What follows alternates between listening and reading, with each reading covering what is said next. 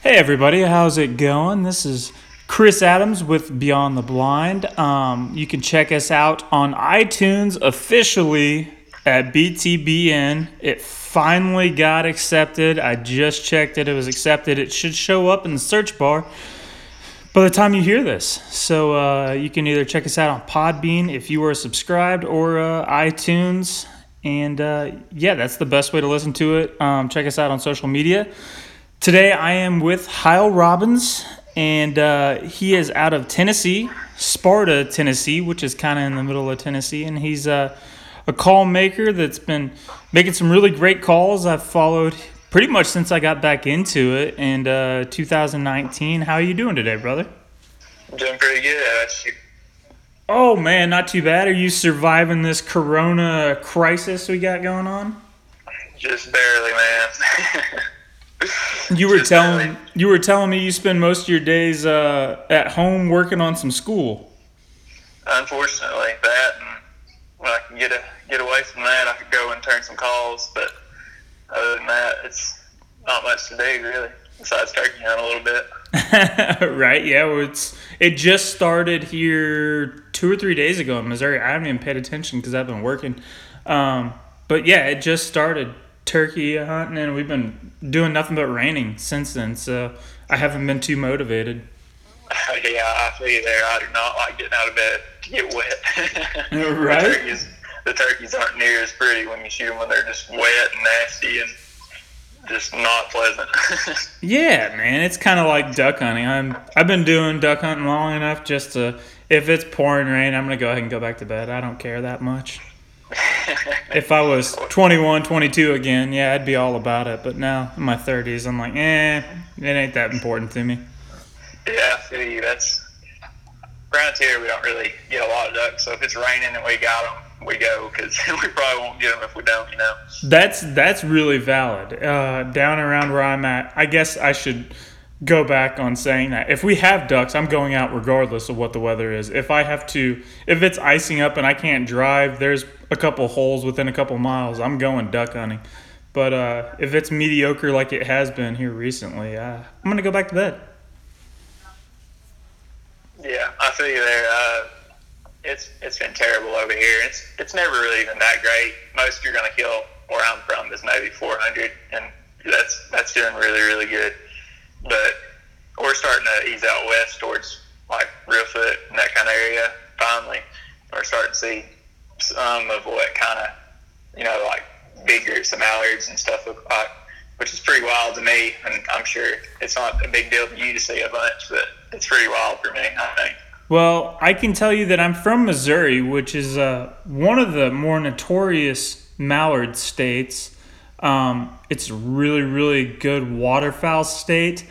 You have the Mississippi running down the east side of the state, and then you have the Missouri River running the northwest down to Kansas City, over to St. Louis, and then joining the Mississippi and going back down. Where I am from is about 250 miles southwest of St. Louis and about 200 miles south of Kansas City. So if you look at that, the birds jump on the Missouri River, cruise that down to the Mississippi 200 miles to the east of us, and then they cruise down the the Mississippi about 300 miles to the east of us. So if ducks come here, they're generally drunk in this side of the state. We have Four Rivers, which is pretty well known, about an hour and 45 minutes away. But here where I'm at, I'm shooting local honkers most of the time. And then we'll get some really decent pushes of ducks where if I'm shooting a duck, there's a 90% chance it's going to be a mallard. But we do not get the ducks like we used to. They've all pushed into eastern Kansas and Oklahoma. Oh man, that sucks. yeah, man, it makes it really, really tough to go out. But I feel you. We're right in between the Mississippi Flyway, I guess you would call it, and then the Atlantic. So it's like if they're here, they're just like come running down through like a little geographical chute through Kentucky. So I don't even know where they come from, honestly. But are you that come here? Are you up into the mountains at all? No, it's called the Upper Cumberland. It's a big plateau, and I can see it when I step outside my door. But I live down in like a little basin almost. It's just it's really flat compared to a lot of the areas around here, and there's little swamps and potholes and a bunch of farm ponds, and that's really what we like to hunt. Which is, it sounds pretty goofy, but it can be pretty fun if they're actually there. Man, it sounds a lot like what we hunt around here. I live in the Ozark Mountains, and it's not really mountains, especially compared to what you're seeing. What you're calling flat in Tennessee to 90% of the country is their mountains. In the Ozark Mountains, I don't know if you've ever heard of Branson and stuff like that. I live about 20 miles away from there. It's really hilly, and we have a lot of clay and stuff like that. So no real ag land around us, but we have some, I don't know, every little town around Springfield's about 180, 200,000 people, has their little resident honker population of 250, 300 honkers. Canada geese, for people who don't know what honkers are. But we focus on those, and what I've done is, between me and my buddies, the 5 or 6 guys that we hunt with religiously, is we'll grab the few pieces of ag land around every one of those small cities. We'll go knock on farmers' doors. Hey, do you need us to fix some fence, or whatever we can to get the corn for the year? And then we'll focus a lot on residential honkers, and we'll just kind of rotate around the city and hunt a different spot, 2 or 3 times a week. And then when the ducks do push in, we'll go hunt mallards. But most of the time we're hunting those honkers. Yeah, I feel you. We got a lot of like local geese too. They don't ever leave. God, the only reason I know they don't leave is because there's like a banning program outside or it's in Kubel. Don't hold on. If you're gonna tell people where to go to shoot bands in Tennessee, I wouldn't do it here, so you can keep your hidden gem. But don't name any names. You can tell. You can tell what's going on. Just don't name any names. At this point, it doesn't even matter. There's so many people that if we messed up, we didn't realize what we had, honestly, and people found out about it. And there's already a bunch of people here chasing them. It's bad, but there's about, there's not that many geese. It's little pods of them here and there, but there's a lot of banding that goes on, and it because every one of them's got collars, and it's terrible because you can just see it driving down the road. And they have collars. Yeah, that's oh man, you're definitely gonna have everybody from freaking Tennessee pouring into your door now. I doubt it. it's hard, man. But no, there's so much pressure on farmers now because there's been so many people coming in from out of the area and just ask for permission and just be on to them. And these farmers they're just like, if there's a spot that can get got, it's already got. If that makes sense, like there's hardly anything left to really even get on. Well, it's good that they recognize the guys that already have it. That's my favorite, is when we take a new guy out, somebody who's like, hey, can you take me hunting? Can you take me hunting? I'm like, yeah, sure. And take him hunting, put him on a bang-up hunt, on one of, our little group's fields that we've had for a couple of years, and have known the farmer and brought him a fifth of his choice, or, a 30-pack of something over the last couple of years. And then I get a phone call from him a week later. Hey, this guy is asking if he can come hunt on this property. I'm like, oh, that's funny. I just took him out last week. They try to snake it out from under you. Yeah, I ain't much of a fan of that, and that goes on a lot around here. So I don't know. I haven't quit chasing them, but I'd much rather go after ducks if I can find them. Ducks are far less frustrating. I can tell you that much. Yeah, for sure. But that's mainly why I make duck calls and not goose calls. See, I started off and we hunted mostly ducks. Man, 5, 6, 8 years ago around here, it was just completely different. But it gets worse and worse at the end of every duck season. We're like, man, this is the fewest ducks we've seen every year. And then it gets worse the next year. And Oklahoma and eastern Kansas get better and better and better every year. I I bet you know a guy that lives over in Kansas that gets on pretty good then. Yeah, man, it's wild. Doesn't Domingo? He's from over there. Yeah, he lives in central Kansas, and I know this last season, even he said it was really, really tough because I've always, I've talked to Domingo pretty well for the last couple of years, and he last year said that he was out killing birds, but he was having to walk 1.5 miles to 2 miles in to do it, and not Grand Pass, Great Bend. What's that big refuge out in Great Bend? I feel really dumb right now. It's one of the most underrated. I'm not going to say it because the Kansas guys will kill me. But it's this big, huge refuge. It's one of the best spots in the country.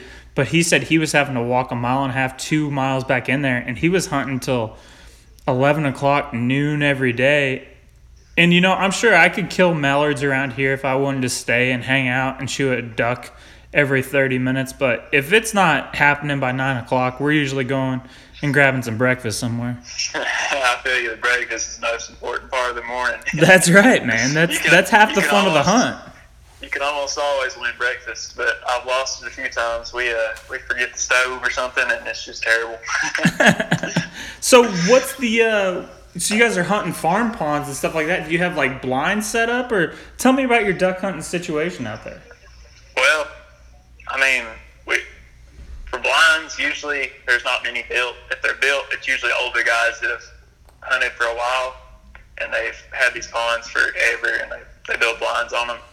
And then there's that kind of people, and then there's people like us. We use a panel blind, like just take it with us everywhere we go, or a layout, and those work really well. And then there's the kind of guys that'll go and just sit on the edge of the pond with nothing and scare everything inside. But yeah, they'll just burn up every bird around. But you'll have that. That's just part of it. You gotta learn, I guess.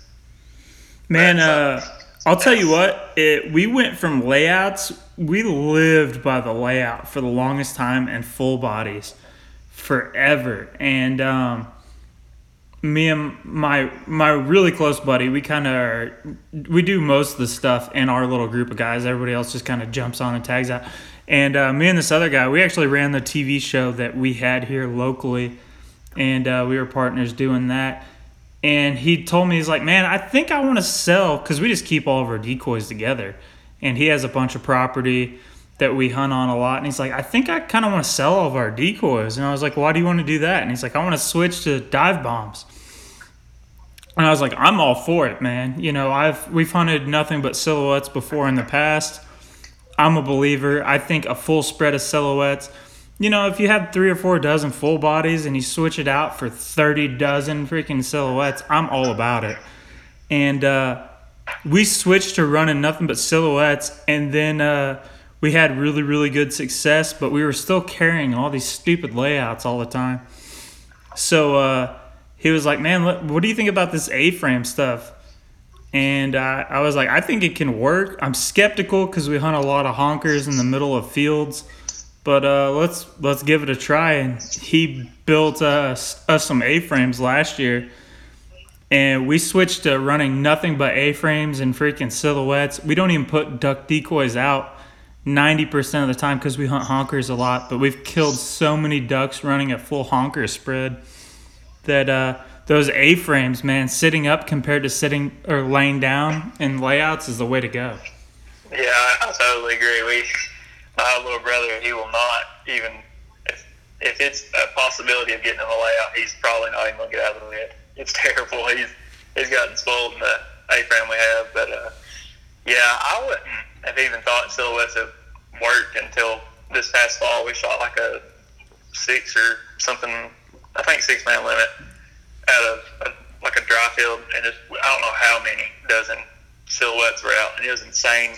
They would just come straight into it. I thought it was awesome. But so that's probably the direction I'll be moving towards too when I do hunt geese, that is. Man, I can tell you that we had this one scout. It's probably the craziest hunt I've ever been on, and I'll remember it forever. But just because of it didn't make any sense. we have this big 5-acre roost lake that's probably 2 miles off of like our city water lake. And the city water lake, there's lots of hills and stuff. You can't hunt on the city water lake, and it's pretty big. And we have this 5-acre roost lake, maybe bigger than that. I don't know. It's probably a mile away. And we have all the grain fields around the city. There's usually 2 or 3 cornfields around it, and we just kind of bounce around and hunt that resident population of honkers. Well, one year it got super, super cold. I think it was 17, and the city lake was the only thing that was open, and this residential group of honkers that were hunting on this roost lake, there's usually 200 of them. Well, they bounced over and they jumped on with 1,000 city birds that were on the city lake, and they started coming off to feed where we're used to hunting, and all these 1,000 birds just decided to follow them. So we've been watching them for a few days, and they were in this grass field. I mean, it is grass. It isn't alfalfa. It's not fescue. I'm not a farmer. You know, it's grass. If I was going to go out and mow it, it'd be grass. But there's 1,000 birds in this 30 might be generous acre field. And we're like, I don't know what is going on, but we're scouting it. And the last night that I'm out there, I'm just doing one last pass. We're going to hunt the next morning. And all 1,000 birds are there, and I sit there for probably 5 minutes, and we have 2 groups of ducks just decide to pour in. And I was like, what the? Ducks are hitting grass. Something is not right. And I text my buddy. I was like, hey, man, we might get some ducks in the morning. And he's like, no joke? And I'm like, yeah, I've never seen ducks hit a grass field before, but all right. So we show up the next morning, and it was the most mallards I've ever seen around our area. And we shot a 6-man limit of mallards in 15 minutes, and that was with stopping and just watching. And we get up and count and separate birds and do all that stuff and realize that we still had more to shoot. And I go back to getting my layout blind, and there's a freaking duck, a live drake, just standing on top of my layout blind. I was like, we're not even hidden. You can't hide in grass. We didn't bring a green bale of hay or anything out there. I mean, there's no logical reason for them to be there. And I was just laugh at them. I was like, dude, look at this. This is the craziest thing I've ever seen. So I don't know how I got on this tangent, but the ducks sometimes are just weird like that. You just gotta take what you can get. That's one of the best feelings, I think, is what you said about you just watching them pour in the evening before. Man, that I love knowing just when you're waking up, you're about to go just absolutely hammer them. And, that's the best feeling in the world. The worst feeling in the world is when you're like, we should absolutely hammer them, and you get up and nothing happens.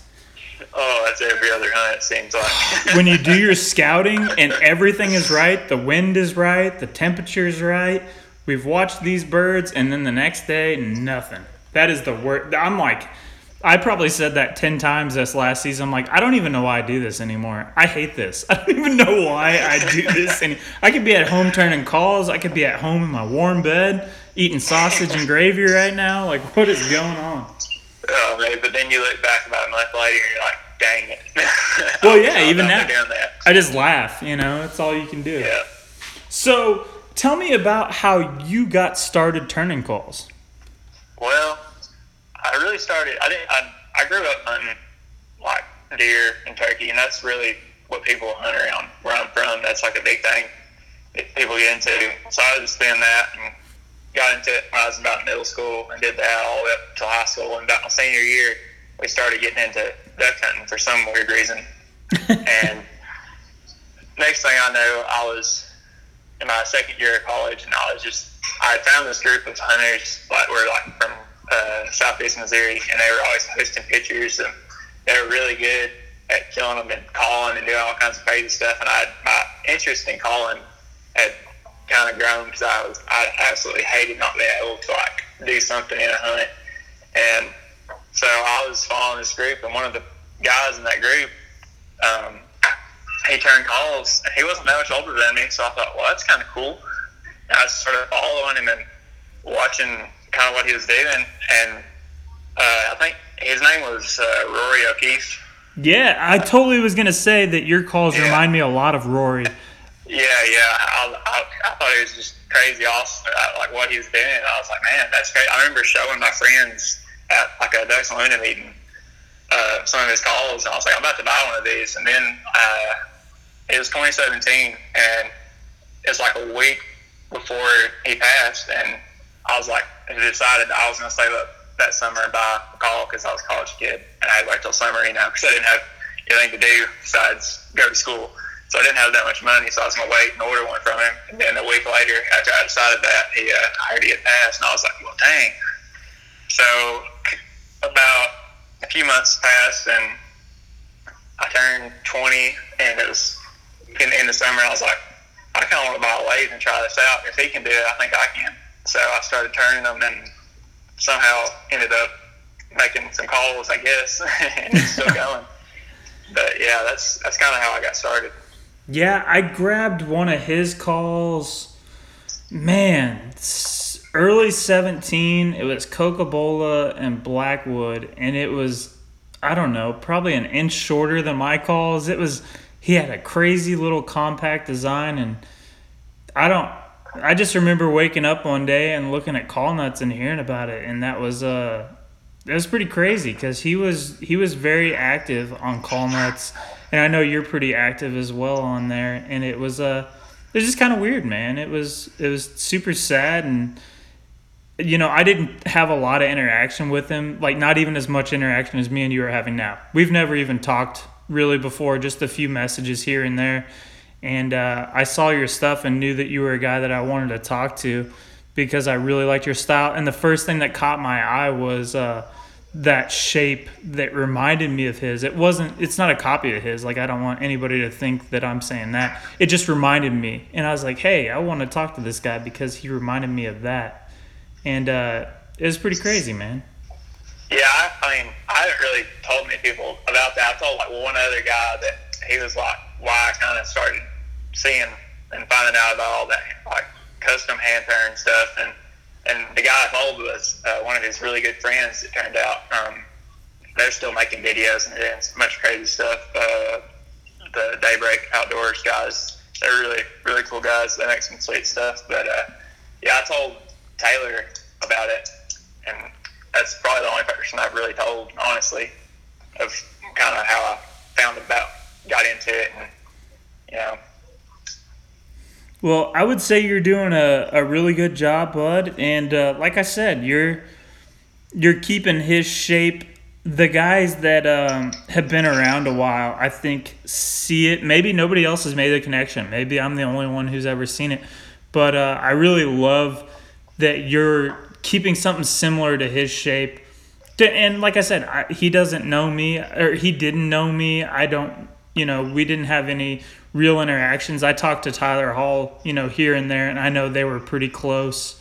But, I like that you're keeping his shape alive, and I don't want you to think that you have to keep that shape to keep everybody thinking that. It's a weird thing. I don't know. But you know what I'm saying? I don't want you to feel like you have to keep that.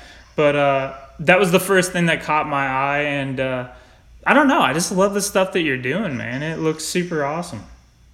Well, I really appreciate it. Yeah, I wasn't really intentional about making it that shape, but I really liked his style, and I was like, why would I make something that I didn't like the look of? So it's just kind of what I kept on doing. Really. That's an exact quote that I've given many, many, many people, and many young call makers. I've had people hit me up about my shape and how it looks like this brand and that brand, and I'm like, why would I make something I don't like the look of? I've said that so many times, and I think I've read it. That's probably why I thought about that, honestly. Yeah, man, and when other call makers ask me about that stuff, I'm like, do what makes you happy, and if somebody says that you look like somebody else, like I said, my original shape said I look like a John Kep, and John Kep is one of the biggest names, one of the best call makers in the business. What did I do that night? I reached out to him. I talked to him. He said it was okay. He was okay with it, but I decided to switch it up a little bit. And, no matter what you do, somebody's going to say you look like somebody else. You do your best. Try not to offend the call maker they say you look like. Talk to that. Most of those people are, I've met and I'm cool with. And, you'll be the same way. But, I don't know. I don't sweat that stuff. Most call makers, if somebody wants to make one that's very similar to mine, I don't care. Yeah, exactly. I mean, exactly. It's more about sound, honestly. And if it looks like something you like, that just adds to it. And I started making the second shape just because I like it, and it's kind of like almost like a heritage type thing. Since Reelfoot Lake Halls, they're from Tennessee.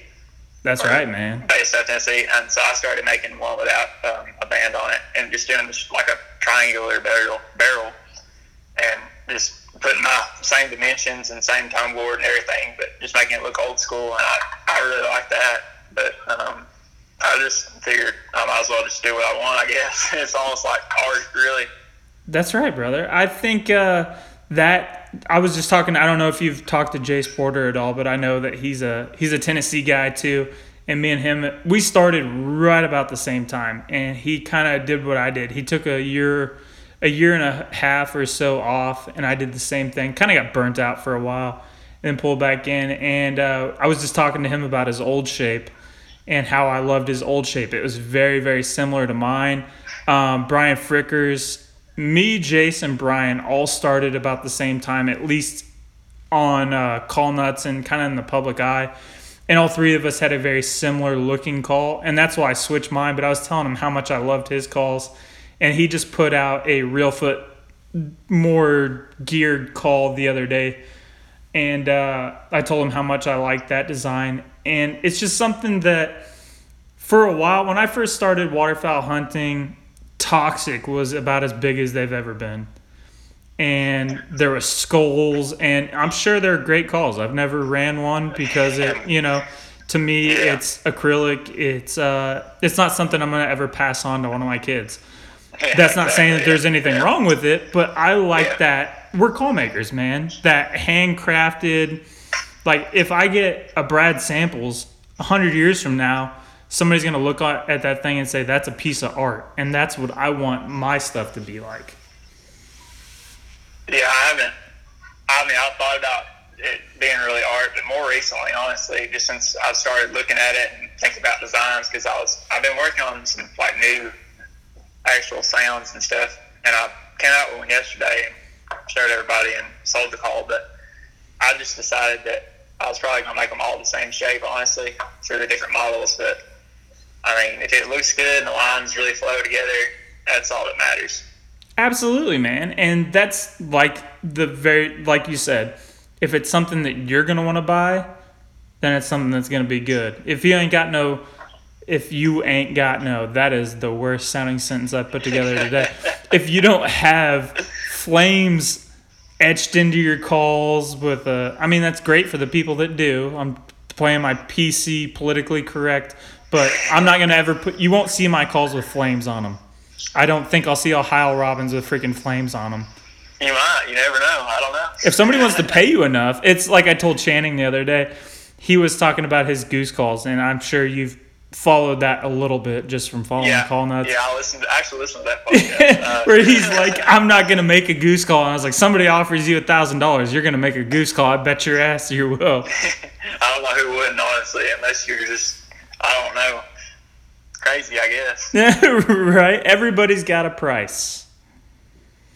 So you saw some of Rory's work. You wanted to start off with calling. What would you say? Kind of walk me through. Did you go out and get a lathe, or did you have somebody that you reached out to as kind of a mentor? Or what was kind of your process? I think so many people want to know how to start making calls. I think there's a lot of tinkerers out there like us that want to start doing it, and I didn't have anybody close to me.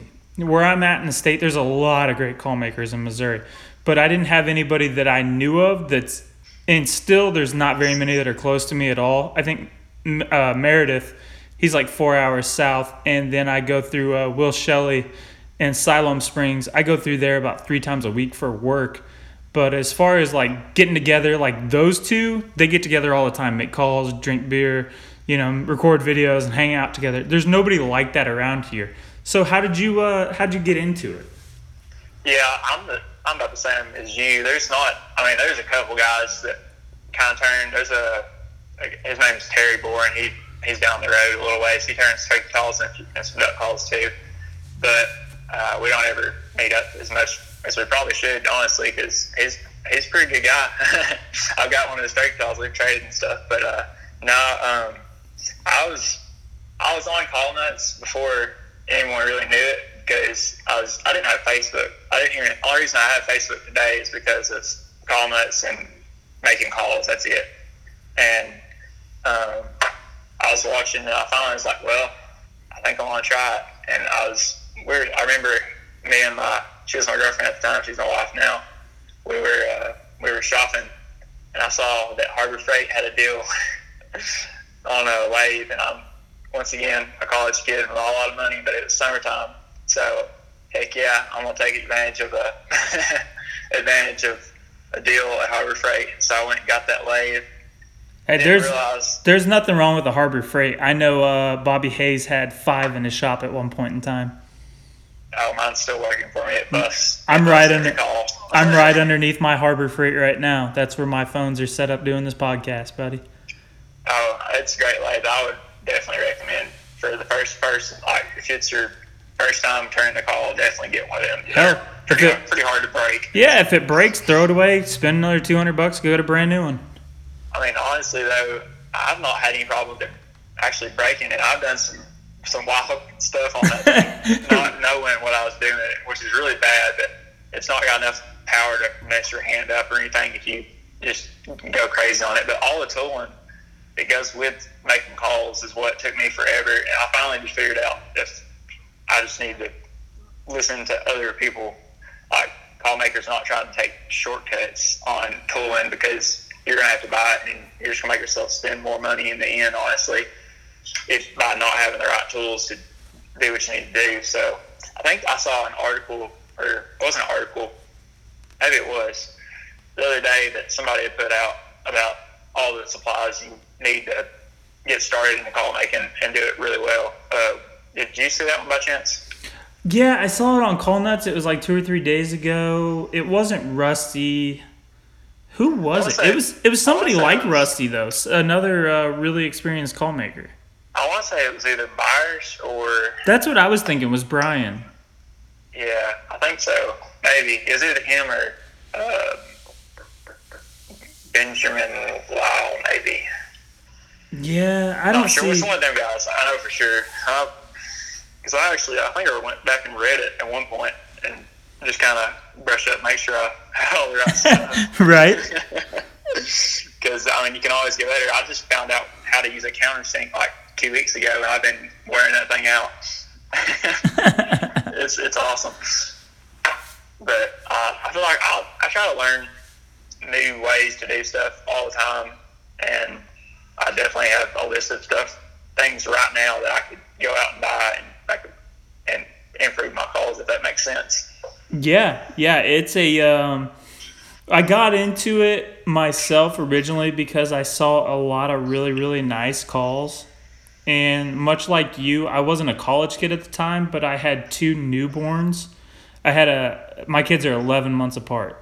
And now I have my other stepson. He's a year apart from I have 3 kids within 2 years age frame. So we're constantly, money's always a concern. But I got into it and I was like, hey man, I can't afford all these really nice calls, but I think I can do this. I think I can make it myself if I want to make it myself out of this material. And I found it is a black hole of just dumping money. Oh yeah, sweet, I made this, but I could upgrade it and spend another $500 and get this. That's not the most truth there is. I saw, right as I got on Call Nuts, somebody else was getting into Call Nuts. I can tell you, I don't remember the name, but somebody commented and said, they were asking what you needed to start. I said disposable income, and that's probably the most real thing I've ever seen. I thought it was awesome, and not really at the time because I didn't have any money to throw into it. But I guess I did because I made it this far. Right. Well, that's awesome. How long have you been doing it total? I've seen your stuff. I can remember for about 8 months, but like I said, I stepped away from it for probably a year and a half and tried to get my life in order. So a lot of these newer guys, I just talked to Colton a little bit ago, and he's a new guy. So a lot of you a lot of new guys that I've seen pop up, and it's, I don't know, call making from 6 years ago when I started has come so far. I started back in, I think, 2017. Okay, so you've been doing it a little bit. Yeah, just enough to start getting to where I can actually improve on stuff and not just be trying to find what I'm looking for, if that makes any kind of sense. No, yeah, that makes total sense. And it's kind of, I don't know, the way I've always looked at it, I've kind of looked at waterfowling as like different classes. It's almost like school. How, you've seen the guys that came out, I said Jace, and I saw Brian. I think Brian started a little bit before both me and Jace. Michael Meredith, I think, started 3 or 4 months before me. So it's like you kind of have your class of guys that you all start with, where it has like Bobby Hayes, Mike Stelsner, I want to say John Kep. I think all of them are really, really similar time frame wise. I think Ronnie and Sample started about the same time. Who do you think started right around you? I want to say Tanner Pixon started close to me. He's not been making as many in the past few months, but he does make a really nice call. I've got one that we traded like 2 years ago, and it's a pretty nice call on me. I think Mingo started right around you too, didn't he? I don't count him. Well, yeah, when you get to that. No, I think, yeah, he's really close. I think I was maybe a little before, but he's been calling so long that. Mingo's a freak, though. I don't count that. I met him a couple times up in DuQuoin, and we've talked and blown each other's calls, and he's a really nice guy. But like I said, he's insane as far as it goes. It really helps to be able to blow duck calls, and when you're world champion like class, it just makes it unfair, honestly. Well, yeah. Do you know how did you listen to his podcast with me? I haven't made it to it yet. Okay. I've known Mingo for a couple of years, and he was one of I used to do a lot of competition calling, like reporting, kind of like this, but I did it with more competition callers and call makers. And Mingo became a really good buddy of mine, and we talked about it on our podcast a while back, where he didn't win his first contest until like 5 months before he placed second at Worlds, where he was the world runner-up. Like, that dude is an absolute freak on a call. Oh, I agree. But I think he just, I don't know how, I guess he told me, I think it was last summer when we were in the coin, he said, yeah, I just drove up here and blew my call for about 7 hours. And I was like, well, that's why you're so good, man. If you listen to his podcast, like, because Mingo's a really, really funny guy. I always have a lot of fun hanging out with him, especially talking with him in person. But he's so aw shucks about everything. Like, we were talking about his contest calling, and I was like, well, what was it like when you got into contest calling to when you won? And I think he summed it up in like one sentence. And I was like, I was expecting 10 minutes of conversation about it. And I was like, man, he's just so nonchalant about it. Oh, yeah, I took second in the world this one time, and kind of moved on to this next subject. And I was like, dude, you're so aw shucks about everything. It's so funny. Yeah, I wish I could just, I placed last year at Worlds. I'd be happy if I placed at the Tennessee State competition, honestly, but I've never even been to it. Right. So you get into this call making. You had a few different guys that were pushing you back and forth. What would you say? I've talked to a few different newer call makers and kind of talked about it on the podcast. And what would you say was, like, if you could tell somebody starting out, like, what's the number one thing they should be ready for? What would that be? Ready for as in? Like, what's unexpected? Everybody kind of knows, hey, you have to get some of these tools, but I can't remember. Like, the first time I turned a call, and then when it wouldn't do anything, and then the next time I turned it, and when I figured it out? So I don't know. I guess I just didn't read as much as I should have on those forums. Nobody does. But, no, definitely not. Because I bought a used flat jig, and that's what I started on. And I thought, man, I'm about to have it working call tonight. Right. So I was on my Harbor Freight, didn't have the right tools, somehow got it drilled out to some depth. I had no idea what it was. I stuck it into that flat jig, I cut it, I put the reed and cork in it, tried to blow it, and you can probably guess what sound came out of that. Right. Locked up squeal. No, nothing. Oh, man. Sound. I was pissed. so I was like, well, dang it. It was kind of late, so I called it a night and went online and started reading why it was not making a sound and what I needed to do, and just started playing with it ever since.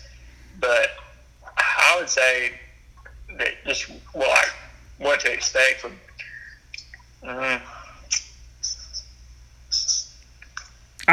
here's an example of mine.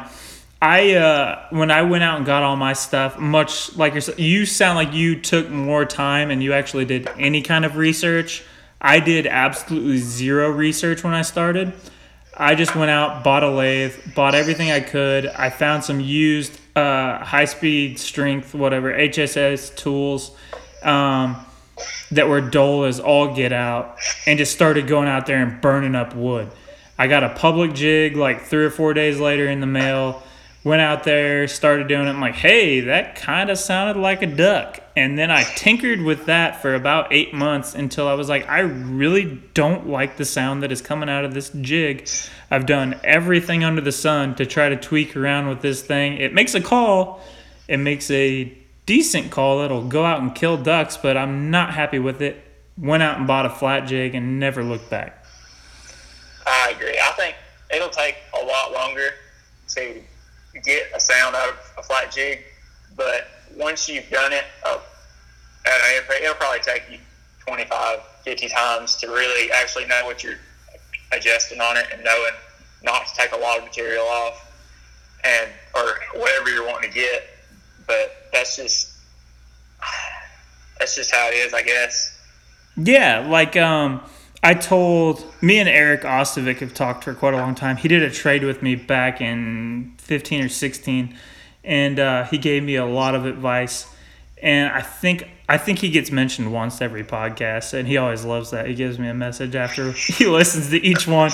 But Eric is about as nice of a guy as you can come by. But I told him, I was like, man, I've learned more in 2 months with this flat jig than I've learned the whole last year of call making. And I think that's why, like, I've talked in the past about how I'm going to get a jig made. I'm waiting for Channing to finish up my dowels. I keep calling him out. I feel bad.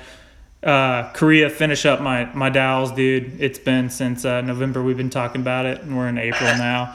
I don't have a metal lathe because I'm not the world champ goose maker. But I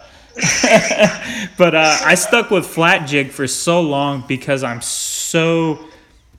It's every day the game evolves. Every day I try to do something a little bit better. Every single call I try to make better than the last one. And it took me so long to even be like, okay, I'm just going to get a flat jig made or a custom jig made. I've been doing this game long enough to get one made. But it took so long, man, because even calls that I thought that I wanted to get jigged, I'll leave them on my mantle or something like that. And then I'll come back after making 15, 20 more flat jig calls, and I'll blow that thing, and I'm like, I like this, but I wish it had more of this. And I'll hit that cork notch a few more times or something, and that's why I always talk myself out of it. I'm such a cheapskate call maker. I'm just a cheapskate in life. If I'll buy my kids, buy my girlfriend, I'll spend all the money in the world on everybody else. But when it comes to me, like, the girlfriend will be like, hey, you need to go get some new shirts. You have this, your call-making shirts are all disgusting. They have holes in the bottom of them. You always use the bottom of your shirt to wipe off after you've been wet sanding or something like that. I'm like, nah, they're cool, though. I'll just wash them. Like, I'm just a cheapskate. I can find better places to spend my money. But I'm the same way, man. That's I'm glad somebody else is like that. and it's like, I'll be the first person to do that. But if somebody else needs something, I'll always I'm gonna go out and buy you the best thing that I can get you. But as far as spending all my money on myself, it just doesn't happen. Yeah, I completely understand that. So you're saying, are you still doing your calls off just a flat jig, or have you got a custom made yet? I'm still flat jigging, brother. I just flat jigged a call last night. I have probably done 250 calls flat jig, maybe 300. I'll tell you what, the call that I had jigged, it was okay, and one of my buddies has it now, but I took it was a good call, not great, just good, and then I started tweaking it to where it's at now, and it's not great by any means, but I think it's a pretty daggum good call. It's way better than the one I sent to get jigged, that's for sure, just because it was a way better spot to start from, and that's really how I think I've gotten a little bit better, honestly, was just having a really good jig to start from and coming off of a good call and just figuring out the rest of it as I go. Yeah, see, I think that's the main reason I even want to get jigged. I don't want to have, I'm to the point now where mine are consistent enough off of flat jigging, which sounds insane. But just to have that cleaner starting point, because I tweak and it's all by ear, and I don't tune off of a jig. I tune off of a freaking by ear, and having something that gets me, if it saves me 75% of the time and I have to spend 25% of the time still doing everything, that's not going to hurt my feelings. But I saw somebody a while back, and I remember who it was. I don't want to call out any names, but they posted a picture. I think they've been making calls 3.5 years, and they had 8 custom jigs. I'm like, dude, you know how much money that is in custom jigs? Yeah, that's crazy, and that's a lot. I know you're talking about, and that's a lot, man. I can understand if you have different models, but that makes me not want to get a jig even more, because I'm 100% and do not want to do that. It's really not bad. I've got the only custom jig I've had done was for Wade, and he did a really good job. And I've got plans to get another one sent to him, but just haven't got to it yet, I guess. But really, the new call that I've been working on, it's like a cut down style, and it's basically off a flat jig. I just use my other jig I cut my flat jig first, and then do some other stuff with my jig that's custom, and somehow it's making it sound like a cut down. I know how to do it. I wrote everything down. It's going pretty well. Have you talked to I call him Mike, but everybody Meredith? Have you talked to him about that? I have not. Chew his ear off about that. Michael's about the nicest guy. I know he stays busy, but he's one of my best buddies in the call making world. Chew his ear about that, because if you look at NWTF, I think he's won the cut down division the last 4 years, and his first year he took second behind Spencer, which nobody, Spencer is one of the best cut down call makers and blowers in the world ever, but he caught a lot of flack using his original tone board. And I'm not a cut down guy at all, but I know he can give you a lot of pointers, maybe in adapting a regular tone board into it. I don't know. It can't hurt to talk to Michael, because he's a really good cut down call maker, and he's not something that everybody. You see the MIG cut downs all the time anymore, but 2 or 3 years ago you didn't, and he's a really good cut down call maker. Yeah, I've owned one. I think I've owned a bunch of calls that I've just traded around. I used to do that a ton, but I've got to ride on anymore. But what I'm using now, I don't even have it's not even like a 14 mil reed. It's just a regular, it looks like it's almost a normal J-frame call, but it definitely does not sound like one. It's kind of like one for that. No back pressure type situation? No, it's got a little bit, and it's in the same configuration, dimensionally, as my other calls, and which really surprised me that it would do that sound. And it was honestly, the first one I made was a mistake, and it sounds pretty good. And the second one I made, it sounded even better. So I thought, well, I guess I can only go up. Very, very interesting. You might even give Bobby Hayes a shout out. I know he had, before he did the mammoth cut, he had the short cut, which was like a J-frame mock cut down. It had little back pressure, but he quit making it because a lot of guys couldn't blow it. You might give him a holler and see if he's done anything similar to that. Yeah, I've been calling it like a hybrid to my friends, and I named it after one of my friends, or it's a couple of my friends. They have a German short-haired pointer, and that's what I named it after. Because those guys, between two of them, they probably own, they're brothers, and they own, I'd say, 30 Mondos. It's ridiculous. Holy good Lord. They're really big cut-down guys, and so that's probably what they'll be using this year. They're in Tennessee, anyway. Of course. Yeah. But, yeah, I need to probably talk to some other guys about cut-downs. But I really just started making it because I like a really aggressive call. All you have to do with a cut-down is just put air into it, and it'll sound like a duck. It's the easiest call, honestly, once you figure it out. I think I was 3 or 4 years into call making, and I bought a Mondo LT, and it was out of my possession in about 3 weeks, and Seth Fields was making fun of me. He's like, dude, come and I will teach you how to blow this thing. I was like, nope, I'm good. I don't have any need for it here. I'm good. I don't need it. But I can tell you, after I went from that thing to jumping onto a J-frame, I was like, man, I really like how I blow a J-frame after messing around with this cut down for a while. Yeah, I feel you. Honestly, I blow it about the same as a normal call, as a normal J-frame, and I put the air into it just a little bit different, and I don't notice any difference in it. I remember I blew a Mondo LAS in front of Jim Ronquest in DeCoin, and I said, I asked him, did he just put there into it like a normal call? And he said, yeah. And I was like, well, that makes a lot of sense because that's all I do, and it sounds all right, I guess. I don't know really what. I first got a Mondo, and it was a couple of years ago. It was before I was making calls. It was my first year, and I was really weirded out by it. And then I just figured out how to put air into it. I really like them, honestly. Yeah, I mean, they're the. I don't know if they're the number one selling, but if not, they're definitely up there for a reason. I mean, that thing is it's such a good platform that guys are making little bitty tweaks on to make it their own, but it is a really good platform.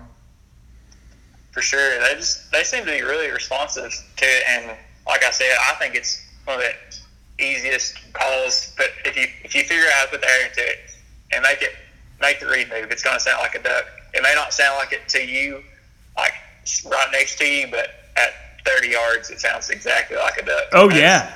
That's the crazy thing. That's what I told my buddy because, like I said, I have my few hunting buddies. And in the same room, it sounds loud, obnoxious, and flat. But, man, you go out and you walk 30, 40 yards out there, and you blow that sucker, that is the most realistic sounding call that you can get. It's just so, like you said, I hunt a lot of those ponds. We hunt the lakes when the bird push is good, but anything where we hunt, it's just so loud. And I'm not good enough to get quiet on. I just haven't played with it enough, and I'm not good enough to get real quiet on them. Nobody gets a Mondo to be quiet. I don't feel like. Definitely not. Those guys that I mentioned, they do not get quiet on it. They like to let it eat because there's where they're from Nashville, and they hunt. It's called Old Hickory, and it's a full show up there as far as birds. There's not like many at all, but there's a bunch of blinds and a bunch of people that want to kill ducks. See, that's my thing is there's no pressure around me. There is if you want to go to the draw areas like Grand Pass, Otter, Four Rivers, anything like that. But where I'm at and how I choose to hunt, there's very, very little pressure. So it's like, man, I'd blow everything out of the water, I feel like. That's wild. I would think that it's central Missouri, right? I'm in southwest Missouri. I am 45 minutes from Kansas, an hour from Arkansas. Yeah, it's way down in here. really expect there to be more people out there, but I guess if you're between flyways, it kind of hurts you a little bit. But still, this isn't even a flyway, and there's a lot of people. There's see, that's kind of my thing with is around here, everybody knows everybody. Like a lot of waterfowlers know each other. The guys that really live it, everybody knows everybody, and I'll have a lot of people who come up and, ask me, especially when I was doing the TV show, people would, I'd be at Bass Pro or something, people would come up and ask me, and I would direct them to the nearest lake or the nearest draw area and keep them away from my private. I don't want competition for my private areas and my goose hunting grounds. I give everybody the best information I can while doing myself a favor.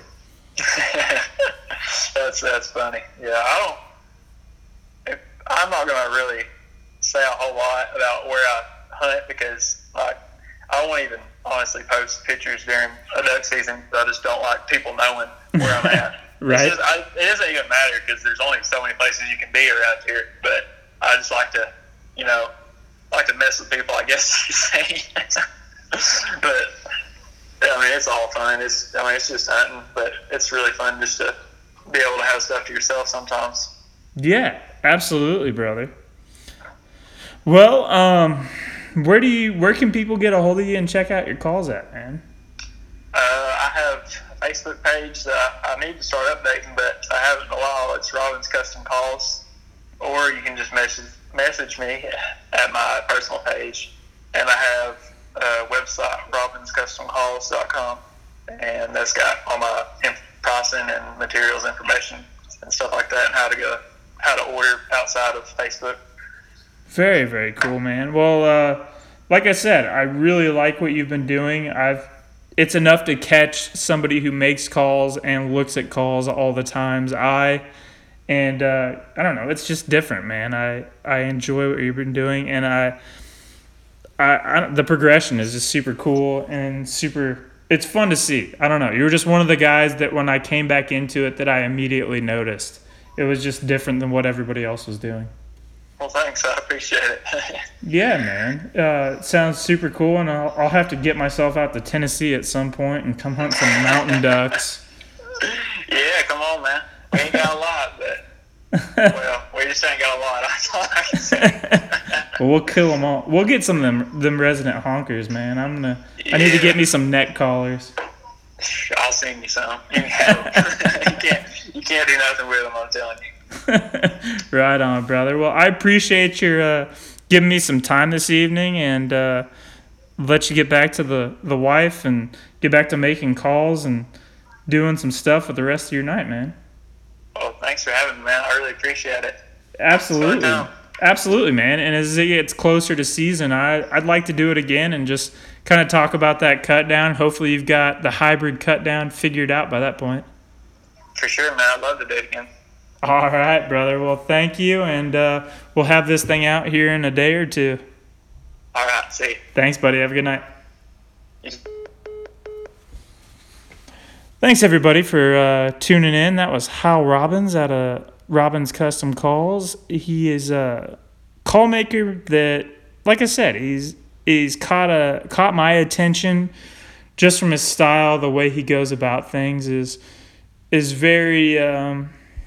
I don't even know how to explain it. It just caught my attention. It's something different. It reminds me a lot of Rory O'Keefe calls, and he's just a great call maker. And he's his calls sound great. I've heard a lot of his sound files. You can jump on Call Nuts and listen to him, but he's a great guy, and it was really entertaining. And it's always fun to hear how other guys get their starts, how they hunt.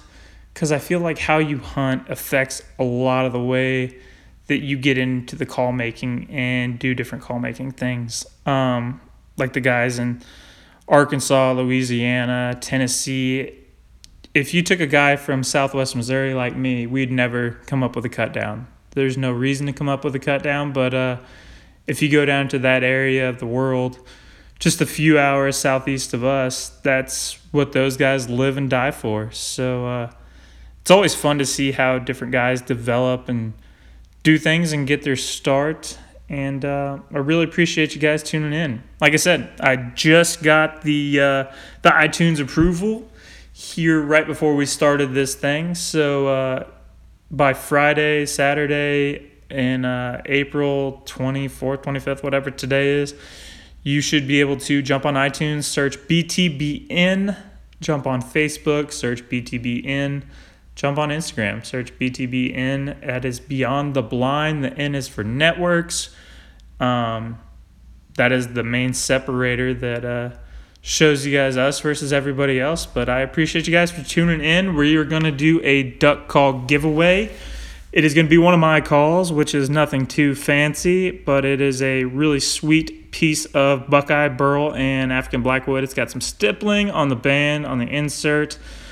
I had the piece of Buckeye put back for myself because I love Buckeye burl and African Blackwood is my favorite combination. I have a collection on my mantle from different call makers and my friends that have built me calls.